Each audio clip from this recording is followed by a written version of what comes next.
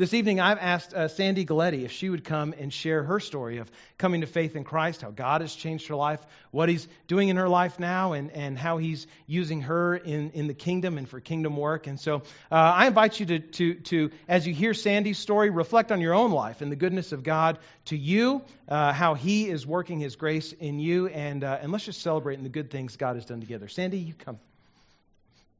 Jesus tonight. And who's excited that He loves you?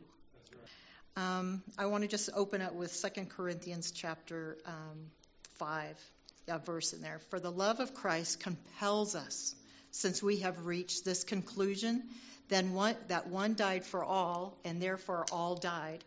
And He died for all, so, let me put my glasses on, I'll be able to see better.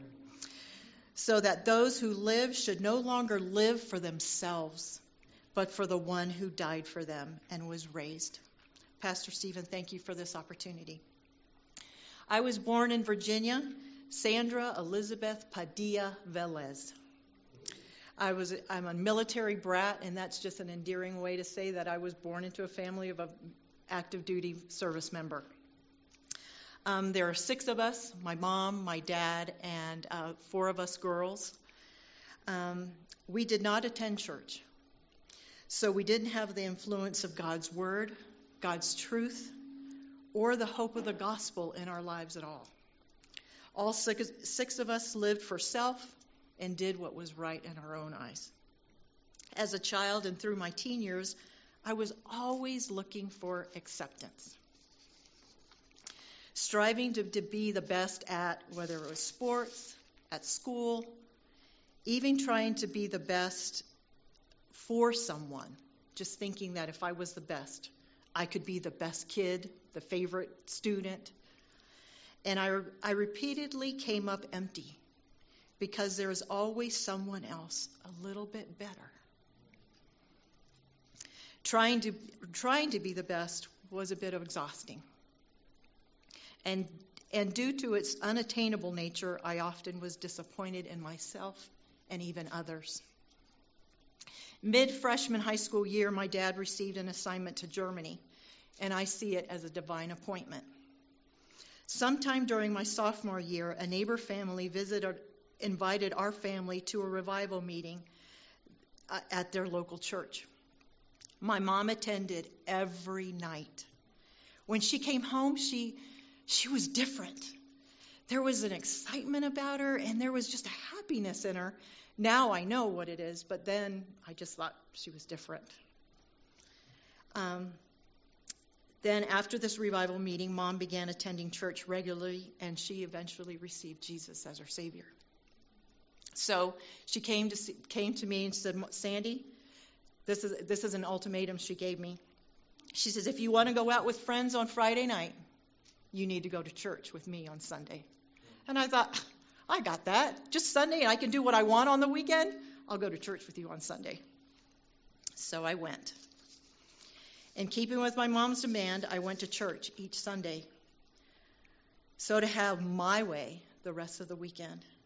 But each Sunday, as the pastor preached, the Word of God was chipping away at my rebellious, selfish heart, replacing the darkness with light.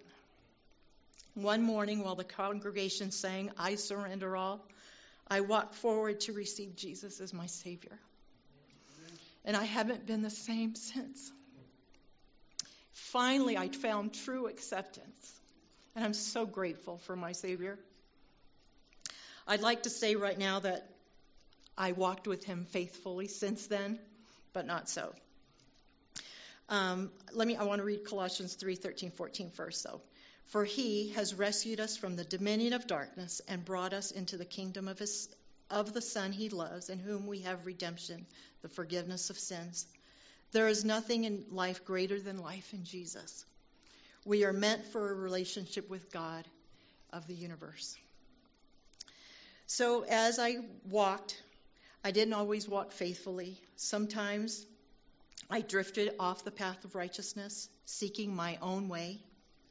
I acted more religious, acting like one of the Pharisees in Jesus' day, rather than as a true disciple of His. At times, I have been more of a stagnant pond instead of a fountain of life to those around me. I even took up an idol or two and walked with Jesus, just like the Israelites of old. And one of those idols I brought into my life at one point in my life was physical fitness. And in itself, it's not a bad thing. But when you let it take the place of your time with the Lord, when you let it to make excuses like, no, I can't serve in the church, I've got to do this, I realized I was letting it become an idol. And God, in His graciousness, disciplined me. And I'm grateful for the discipline, because He disciplines those He loves. Hebrews says, no discipline seems pleasant at the time, but painful. Later on, however, it produces a harvest of righteousness and peace for those who have been trained by it. And again, for the Lord disciplines the one He loves and chastises every son and daughter. I'm so thankful for the gift of the Holy Spirit and the unfathomable love of Christ and the hope I have in Christ. My salvation, my joy, my hope is all because of His great grace.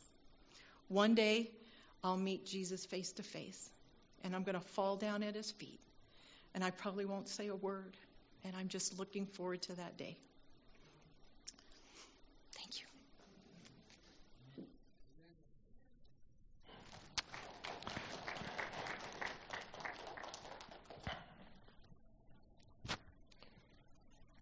Thank you, Sandy, so much for sharing.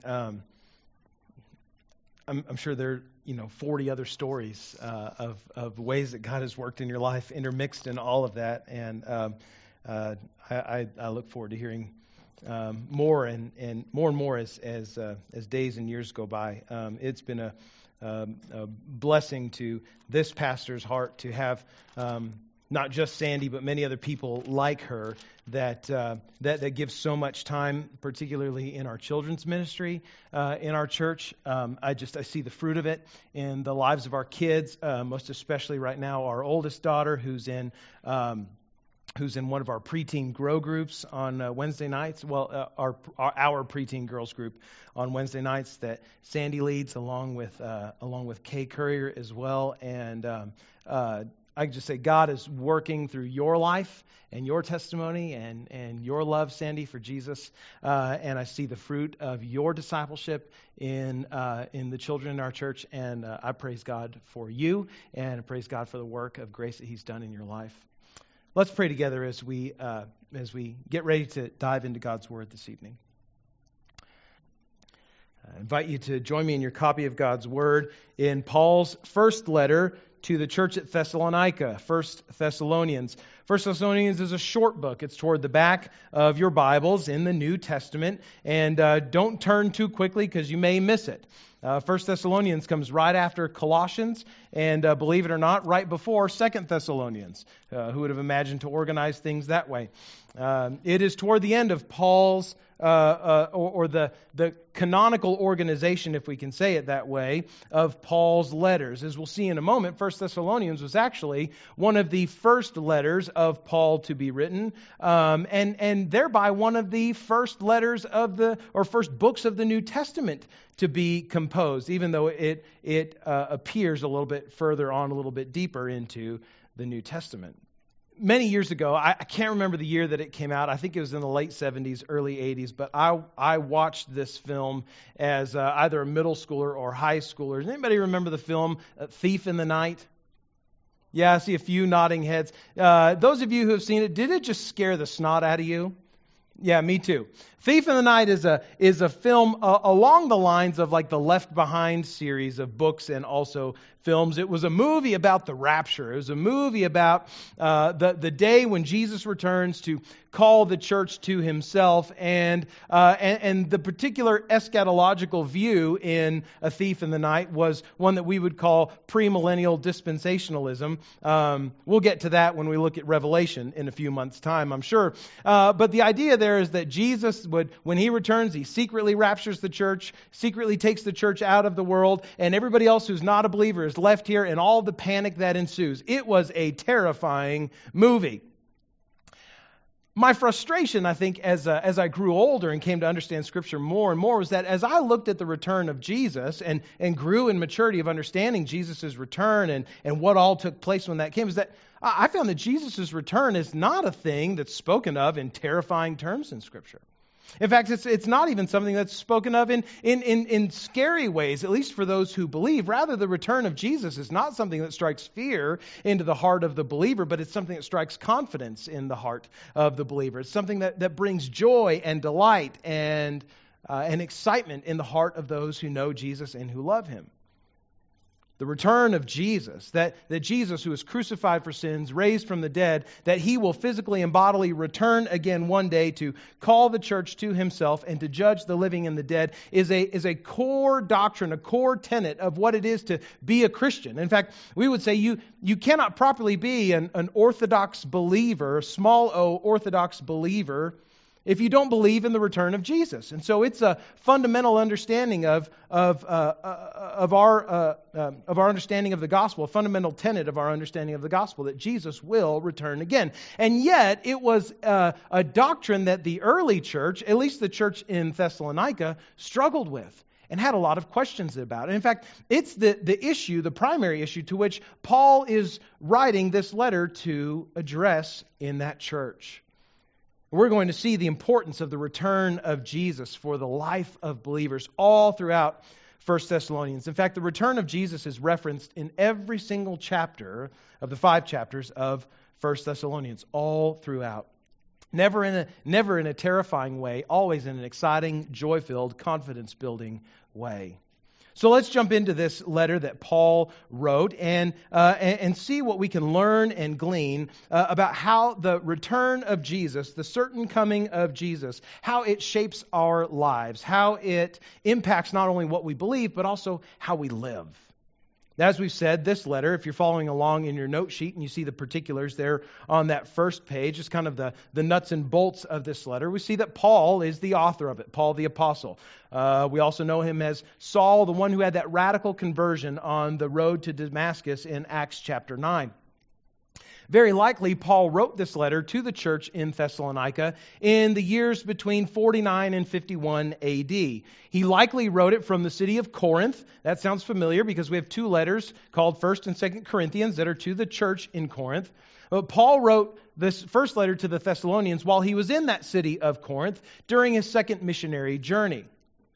Now, Thessalonica itself as a city was the capital city of the region of Macedonia, there in Rome. Macedonia was a major region named after the father of Alexander the Great, who was that great emperor of Greece. His father was Philip of Macedon. Macedonia also had the city of Philippi there in it.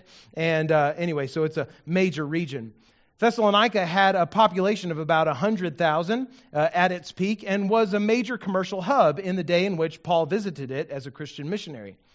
Thessalonica was quintessentially Greek in everything. Greek in culture, Greek in religion, Greek in lifestyle. Paul visited this city after he was released from jail in the Macedonian city of Philippi. He got to Thessalonica by way of a couple other territories. We can read about that in Acts chapter 16 or 17. And when Paul eventually came to Thessalonica, along with Silas, his missionary partner, and Timothy as well, he followed his usual pattern of reasoning in the Jewish synagogues first. He would go to the Jews, proclaim to them the gospel, reason from the Old Testament to show that Jesus was the Messiah that they had been waiting for. And after he was successful or had fulfilled his ministry there in the synagogue, he would move to preach the gospel to the Gentiles as well. So that's what he does there in Thessalonica. Acts chapter 17, verse 2, tells us that Paul and Silas were in the synagogue in Thessalonica for 3 Sabbaths, that is, for 3 Saturdays. So it could have been 3 weeks or at least 2 weeks, but they were in the synagogue for at least 3 weekends, explaining and proving, this is what Luke writes of Paul in Acts chapter 17, explaining and proving that it was necessary for the Christ to suffer and to rise from the dead, and saying, "This Jesus whom I proclaim to you is the Christ." This was Paul's sermon in synagogues. Now, not long after the 3 Sabbaths that Paul and Silas were there in the synagogues, a mob was formed in Thessalonica. by some of the Jews who had become jealous about the following that Paul and Silas were getting. And Paul and Silas were ultimately forced to leave Thessalonica under the cover of darkness in the middle of the night. So Paul's time there in that city was exceedingly short. Weeks, maybe at the most months. We read, continuing on in Acts, moving to Acts chapter 18 and on, that Paul eventually landed in the Greek city of Athens. And when he was there in Athens, he sent Timothy back to Thessalonica to check on the church. They had been persecuted. They'd been forced out of the city. So he sent his ministry partner Timothy to go check on the Thessalonians, see if they're okay, see if there's even still a church there at all. And when Timothy met Paul again later in Corinth, he delivered the very good news to the apostle that not only was there still a church in Thessalonica, but that the church was thriving. The church did, the Thessalonians, however, have some serious questions about the return of Jesus and what it meant for their fellow Christians, particularly who had died since Paul left. It had been some time since Paul was away. Some believers had passed away. Jesus hadn't yet returned. And those who are in Thessalonica, the disciples there, are trying to square how Paul's preaching of the return of Jesus, what that meant for their friends who had died prior to Jesus' return. And so Paul writes this letter to the Thessalonians to let them know of his love and care and compassion for them, of his prayers for them, but also to speak to the questions that they have. This is a letter of genuine thanksgiving and love for the church in Thessalonica. It is in exceedingly compassionate terms, Paul gives to the disciples at Thessalonica essential instruction about what will happen when Christ returns and how to live in this world in the meantime. There are a few major themes that occur to us in this letter. First of all, and most prominently, Jesus is coming again. The fact that Christ will physically and bodily return to call the church to himself is referred to, as we said, several different times throughout 1 Thessalonians, at least once in every chapter. Another major theme is that Christians are to live with intentionality while they wait for Christ's return. We're to live on purpose. We're to live with a purpose. We're to work until Christ returns. And a third major theme that we see throughout this letter is the hope. Is that the hope of Christ is the Christian's ultimate motivation. Our hope in Christ's return, our hope in Jesus, is what drives us to live with integrity and intentionality and in Spirit-guided ways until he comes back. As we think about this letter in the scope of redemption history is the story of God's salvation beginning with creation in Genesis, moving to the fall, into the impact, the effects of the fall and sin in the life of every person, going into redemption, God's plan for a Savior, which is fulfilled in Jesus, and ending with consummation, which is when God brings everything into right relationship with himself. Well, 1 Thessalonians finds itself squarely focused on those two acts of redemption history, particularly redemption, salvation, the rescue from sin itself, and the coming day when Jesus will make all things right. Now, 1 Thessalonians is an epistle. It's a letter. And letters, epistles throughout the New Testament are often written to specific churches, specific people, with a specific occasion or a particular conflict in mind that the author is intending to address. Most of the New Testament letters begin with a theological foundation and then move to more practical application, and we get some of that in 1 Thessalonians. And so when reading, you may have a typo there, it may say Galatians, not 1 Thessalonians. When reading 1 Thessalonians or any other epistle, any other letter of the New Testament, you can use questions like these to guide your reading and your application. Questions like, what's the occasion? What's the issue that the author is addressing? We know here in 1 Thessalonians, primarily it's their confusion about what happens when Jesus returns. What theological principles are guiding the letter? In what ways is the occasion, is the situation of the people in Thessalonica similar to our present day? And how do we apply God's word to our lives in maybe similar ways that they did to theirs? Now you have in your note sheet an outline of how Thessalonians moves along, sort of verse by verse, section by section. But tonight we're going to look at particularly the chief theme in 1 Thessalonians, that Jesus is coming again. We find Christ's return having multiple impacts in and for the life of believers in Christ. First of all, we find in chapter 1 that hope in Christ's return fuels true repentance. The hope that we have for Jesus coming back is what drives us to live lives of constantly turning from sin and turning in faith to God. As Paul begins this letter, he does so with extreme pride in Christ. Now, we would say most of the time pride is a sin, but Paul is proud in Jesus for the salvation and the life and the testimony of the Thessalonians. Bear in mind, Paul and Silas were, when they were in Thessalonica, they were not the only targets of persecution. If you go back to Acts chapter 17, we see also a believer whose name was Jason, and many who were in his house that were persecuted by the mob that was stirred up there in that city. And the Thessalonian believers generally had undergone suffering at the hands of the mob and others who were angry as well. But their hardship has not deterred their faithfulness. We read from Paul in chapter 1, verses 4 through 8. He says, "For we know, brothers, loved by God, that He has chosen you, because our gospel came to you not only in word, but also in power and in the Holy Spirit, and with full conviction. You know what kind of men we proved to be among you for your sake, and you became imitators of us and of the Lord. For you received the word in much affliction, with the joy of the Holy Spirit, so that you became an example to all the believers in Macedonia and in Achaia. For not only has the word of the Lord sounded forth from you in Macedonia and Achaia, but your faith in God has gone forth everywhere, so that we need not say anything." Not only has the faithfulness of the Thessalonians spread throughout their city, but also the regions of Macedonia and Achaia, throughout the region of Greece. These are young believers that are young in the faith, with a missionary zeal because of the powerful work of the gospel that has taken place in them. And this gospel, we learn, the good news that they received, was not just a convenient ideology for them to adopt, but it was a call to repentance from idolatry. Paul continues in verses 9 and 10 of that first chapter. "They themselves report concerning to us the kind of reception we had among you, and how you turned to God from idols to serve the living and the true God, and to wait for His Son from heaven, whom He raised from the dead, Jesus, who delivers us from the wrath to come." Thessalonica, like most of the Roman Empire, was besotted with worship to false gods, worship to idols.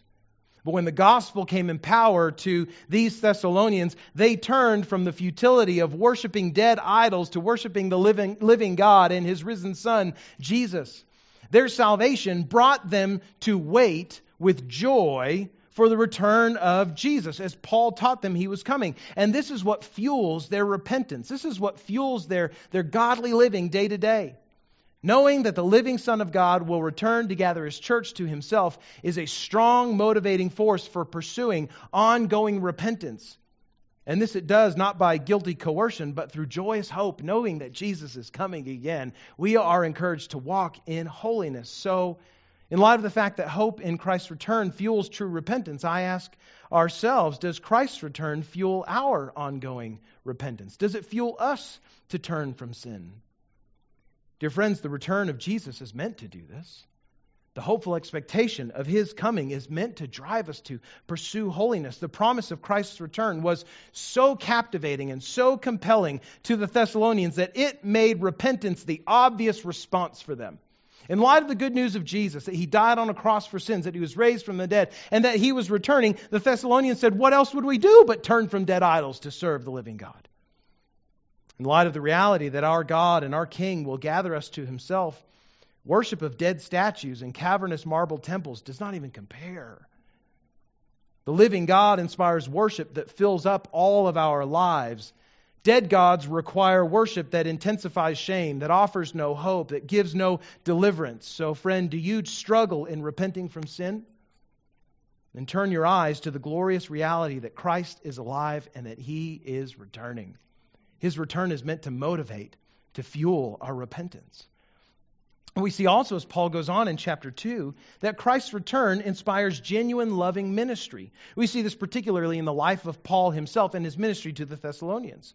The second chapter of this letter has Paul reminding the church there in Thessalonica of his ministry to them. He came to teach, fresh off of persecution in Philippi, but with confidence in Christ's call to their city. And the gospel, as it always does for Paul, spurs him to minister with genuine boldness in Christ to these people who were previously strangers to him. He says in chapter 2, verses 3 through 5, "Our appeal does not spring from error or impurity or any attempt to deceive, but just as we have been approved by God to be entrusted with the gospel, so we speak, not to please man, but to please God who tests our hearts. For we never came with words of flattery, as you know, nor with a pretext for greed. God is witness." It's interesting to note, as Paul continues on, the parental love for the disciples in the church at Thessalonica. He mentions in chapter 2, verses 7 and 8, that even though he comes in order to please God and not to please people, he thinks of the Thessalonian disciples like a nursing mother. Like a nursing mother, he was affectionately desirous to share not only the gospel with them, but his whole life. "So much do I love you in Christ," he says, "that I want you to know all of me. I want to share in life with you. I want to live beside you. I want to follow Jesus with you. I want for you to know me, and I want to know you in serious ways." And in verses 11 and 12 of the same chapter, we see that like a father with his children, Paul exhorted and educated and charged the disciples with what sort of life that they were supposed to live because of who Christ was and the profound transformation that he brought about in their hearts. But most of all, we hear the heart of Paul for his beloved brothers and sisters as he prays for them. In chapter 2, verses 13 and 14, hear his prayer and read along with it. Read along in your copy of God's Word with me. "We also thank God constantly for this," he said, "that when you received the word of God which you heard from us, you accepted it, not as the word of men, but as what it really is, the word of God, which is at work in you believers. For you, brothers, became imitators of the churches of God in Christ Jesus that are in Judea, for you suffered the same things from your own countrymen as they did from the Jews." Notice in this prayer what Paul is grateful for in the lives of these disciples. He's grateful that they received the word of the gospel, that they heard it and embraced it in their hearts. And that they accepted the gospel, secondly, as God's word, not just man's ideas. That they recognized the gospel for what it was. Not just clever teaching of the day, but good news from a living God. Paul is grateful that in receiving the word and accepting it as God's word, that they became imitators of Jesus, imitators of Christ-like living. That their lives began to look like Christ's life, that their desires began to look like Christ's desires. And in so doing, that they suffered, even like Paul did, even like Christ did, even like the early Christians in Judea did, even at the hands of their own countrymen. I hope you hear in this chapter the very deep, genuine love of Paul for the disciples at Thessalonica. Surely it is the very truth of the gospel that inspires this kind of love, this kind of sacrificial relationship with them, but it's also Paul's awareness of Jesus' return that drives his love for them. In the mind of the apostle, he loves the Thessalonians. He works for their benefit. He cares for them as his own children in the faith because of the all-enchanting prospect of presenting them to Christ when he returns. He closes this chapter, chapter 2, verses 19 and 20 this way. He says, "For what is our hope? What is our joy? What is our crown of boasting before our Lord Jesus at his coming? Is it not you? For you are our glory and our joy." Friend, does your confidence in Christ's return inspire you to be a genuine, caring maker of disciples like Paul? This, of course, does not imply that at all that we save people and then introduce them to Jesus when he returns, but the idea of introducing others to Jesus, seeing him change their hearts, and then pouring our lives out into their lives to help them to be all the more ready for Christ's return is quite a motivator for discipleship. Paul sees the Thessalonians not as a badge of honor that he can show to Jesus. He doesn't see them as a trophy to claim for himself, but he sees them as good fruit of the harvest to present to Jesus when he comes back. Recently, my wife and I have been, we took a little break from it, but we've been watching The Crown on Netflix. It's kind of a docudrama about the life of Queen Elizabeth. And there I'm fascinated by all of the sort of rigmarole that people have to go through when they address the Queen, when they're invited to have audience with the Queen. If you're a man, you have to learn how to bow correctly. If you're a woman, you have to learn how to curtsy. You have to learn when to say Your Majesty or Your Royal Highness and which one comes first and which one to use thereafter. I don't even know how that works. See all the trouble and drama that occurs when people get all of those, formalities and politenesses or whatever kind of messed up. But we see on the other side of that, there are people all along the way that are placed to train people from the populace, people from the laity to meet the queen. They teach them how to bow. They teach them how to curtsy. They teach them the words to say in the right order. They teach them how to interact with the queen. And then when that moment comes and the queen interacts with her subjects in all the most respectful and appropriate ways, the one who was training, the one who was teaching them how to do that is full of joy, full of excitement. And the fact that their student has understood and now they're able to be brought into a relationship with the queen in the right way. And that way, but all the more, is a sort of joy that comes when we help other people follow Jesus more closely. When we teach other people about who Jesus is, when we help them learn how to pray, how to study their Bibles, how to grow as disciples of Jesus, and then to present them to Jesus at the end of time to say, these are the ones that I have sought to bring closer to you. What a joy. Does your confidence in Christ's return inspire you to be a genuine, caring, loving, life-giving maker of disciples? I hope it does, like Paul. We see in chapter 3 that Christ's return further strengthens hearts for suffering. And Paul had to leave Thessalonica early. He wasn't able to stay in the city as long as he would have liked to. He still wanted the disciples there to understand that if we are to walk with Christ, that we will suffer like him. The persecution that he experienced, the hardship that they experienced was not a one-off. It wasn't a fluke. It was going to be part of life for them. That was the case for Paul in Philippi and in Thessalonica, and it would be the case for the Thessalonians thereafter. They were going to incur hardship for following Jesus. He says in chapter 3, verses 4 and 5, when we were with you, we kept telling you beforehand that we were to suffer affliction, just as it has come to pass, and just as you know. For this reason, when I could bear it no longer, I sent to learn about your faith, for fear that somehow the tempter had tempted you and our labor would be in vain. Paul was genuinely concerned that after he left the city, the Thessalonians would fall away from the faith because of the suffering that they had endured. And he knew that they would, and the suffering that he knew they would have to endure. The good news is that Timothy's report to Paul after visiting the church and returning to Paul in Corinth gave the very opposite news. Not only had the church survived persecution, but they were thriving in faith even through and because of persecution. Suffering for faith, we find in the lives of the Thessalonians, does not result in depression. It doesn't result in doubt or selfish survivalistic backbiting. Suffering for the faith results in love. Look at chapter 3, verses 11 through 13. Paul says, Now may our God and Father himself and our Lord Jesus direct our way to you, and may the Lord make you increase and abound in love for one another and for all as we do for you, so that he may establish your hearts blameless in holiness before our God and Father at the coming of our Lord Jesus with all his saints. When Christ comes again, Paul prays, the church will be so mature in brotherly love and the holiness that comes as fruit of that love that they will have no reason to fear when Christ comes back. The Thessalonians endure suffering with love, growing in holiness because of the hope that they have of Christ's coming again. So we're met with this question. What does in America, in the West, what is the very minimal suffering that we endure as Christians? What does it result in your life? What's the hardship that we have or that we experience for being believers? What does it result in our life? Does it result in love for one another? Love for the gospel? Love for seeing the gospel grow as it did for the Thessalonians? I have to admit that I have no little consternation about the reality before us as Christians in America.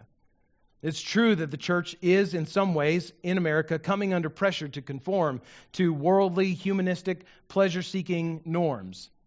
And as we've watched this play out in the media and in the world around us, I'm deeply concerned that the overwhelming response by Christians to this momentary hardship, this light hardship that we experience, the overwhelming response by Christians has not been to love one another more deeply as we suffer, but to find reasons to fight all the more with each other over the smallest of issues.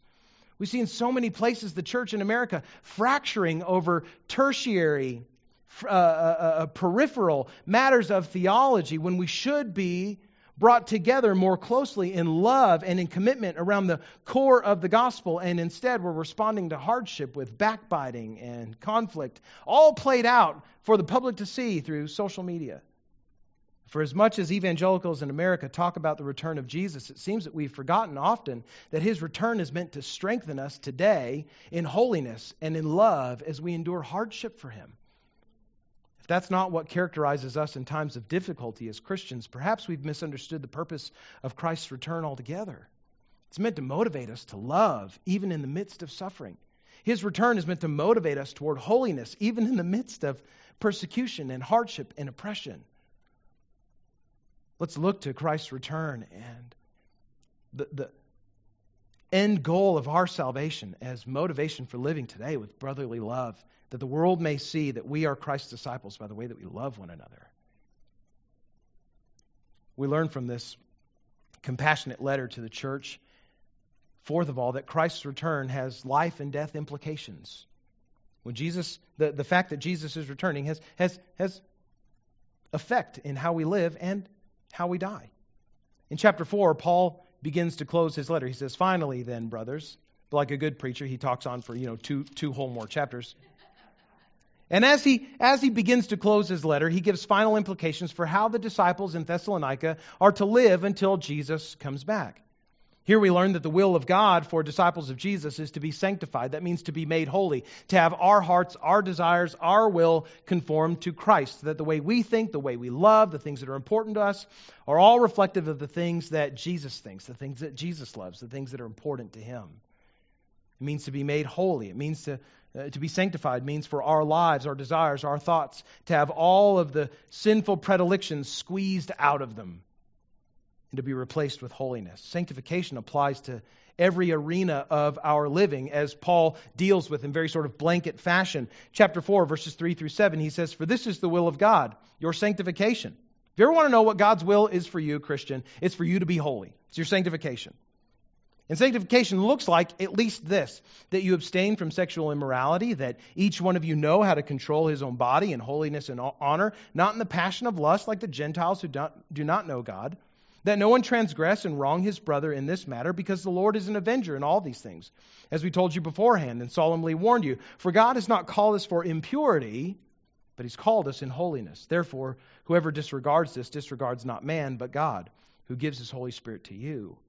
He continues this train of thought, the importance of sanctification in chapter 5, verses 12 through 22, where he says, "We ask you, brothers, to respect those who labor among you and are over you in the Lord and admonish you, and to esteem them very highly in love because of their work. Be at peace among yourselves. And we urge you, brothers, admonish the idle, encourage the faint-hearted, help the weak, be patient with them all. See that no one repays evil for evil, but always seek to do good to one another and to everyone. Rejoice always, pray without ceasing, give thanks in all circumstances, for this is the will of God in Christ Jesus for you. Do not quench the Spirit, do not despise prophecies, but test everything. Hold fast what is good. Abstain from every form of evil." Now we could preach a whole sermon on each one of these one sentence, one phrase exhortations in these lists, but for our purposes here, it's helpful just to pay attention to chapter 4, verse 7. God has not called us for impurity, but he's called us in holiness. Here's the point. The character of the Savior determines the character of the saved. When Christ returns, it will be to call to himself all of those who have faithfully borne his character in this life. All of those who have pursued sanctification, who have by faith in him had their desires transformed by him. There are implications for how we live because of Christ's return, but there are implications for the death of believers too, in the light of the return of Jesus. Most specifically, the implication is that we who are still living should not grieve hopelessly about the death of fellow Christians. It does seem that in the short amount of time that Paul had to instruct the Thessalonians about the return of Jesus, that he was not able to fully flesh out how the return of Jesus would take place and what the implications were for the resurrection of the dead as well. He had 3 Sabbaths to reason there, maybe a few more weeks to speak among the Gentiles in that city. And some of the Thessalonians in the time in between were apparently in distress about the idea that since their brothers and sisters had died before Jesus had returned, that somehow those who had died in faith, those who had died as Christians, would miss out on the resurrection. So to this concern, Paul writes to them in chapter 4, verse 13 and following. He says, "We do not want you to be uninformed, brothers, about those who are asleep, that you may not grieve as others who do not have hope. For since we believe that Jesus died and rose again, even so, through Jesus, God will bring with him those who have fallen asleep. For this we declare to you by a word from the Lord, that we who are alive, who are left until the coming of the Lord, will not precede those who have fallen asleep. For the Lord himself will descend from heaven with a cry of command, with the voice of an archangel, and with the sound of a trumpet of God. And the dead in Christ will rise first. Then we who are alive, who are left, will be caught up together with them in the clouds to meet the Lord in the air, and so we will always be with the Lord. Therefore, encourage one another with these words." This is the very good news of Christ's return. And without getting bogged down in all the details of what happens when he comes back, the very good news of Christ's return is that because he will return, death is not the end of life for those who are his. Death is not the end of the story for those who belong to Jesus by faith. Instead, his return results in resurrected life for all of those who died in faith. Brothers and sisters, I ask you, has the certain return of Jesus changed the way you look at life and death? Have you applied the implications of the gospel, the implications of Christ's return, to the way that you live and to the way that you think about dying and the way that you grieve about those who have died? The return of Jesus promises that the life that we live now is for the purpose of preparing us to live resurrected lives. In fact, the certainty of the resurrection at Jesus' return means that we can begin living resurrected lives today. That seems to be in part Paul's encouragement. Because you will be raised, he says, you'll be raised to live sinlessly in eternity. Begin living that way now by the power of the Holy Spirit. More than just life, though, Jesus' return prepares us for death and for the death of others who die in faith. Death for the Christian is not the end of the story. It's not the end of life. It's a transition. It's even a rest. Paul speaks about those who have died in Christ as those who have fallen asleep. Christ's resurrection from the dead ensured that death for all who die in faith is only temporary. By his resurrection, he ensured the resurrection of all who are made new by faith in him. So, friend, in light of Christ's return, live gospel lives today. Knowing that you'll be resurrected from the dead if your faith is in Jesus, begin living resurrected, holy, sanctified lives now. And not because you do so in order to try to achieve or attain resurrection or earn your resurrection, but do so because of the certainty that resurrection is true for you if your faith is in Jesus. Finally, we learn from the short letter to this little church in Thessalonica that Christ's return helps us to live with confident expectation. Helps us to live with confident expectation. The first part of chapter 5 has often been cited to express the suddenness and unexpected nature of the return of Jesus. I referred to the movie A Thief in the Night, where one day a woman wakes up and she finds that her boyfriend is gone and half the people that she knew have disappeared. There are piles of clothes where people used to be. It's this really traumatic event, and whether or not that faithfully portrays what's going to happen at Jesus' return is not really so much the point, but the point here in 1 Thessalonians chapter 5 is that the coming of the Lord will come suddenly and unexpectedly to many. But the return of Jesus is not to be in any way a terrifying event for those who are awaiting his return. Indeed, when Christ returns, it will be without more detailed advanced warning than we already have in Scripture. Those who are not expecting Christ's return, for them it will be a terrifying and surprising experience, but not for Christians. Paul says in chapter 5, verses 4 through 11, "You are not in darkness, brothers, for that day to surprise you like a thief. For you are all children of light, children of the day.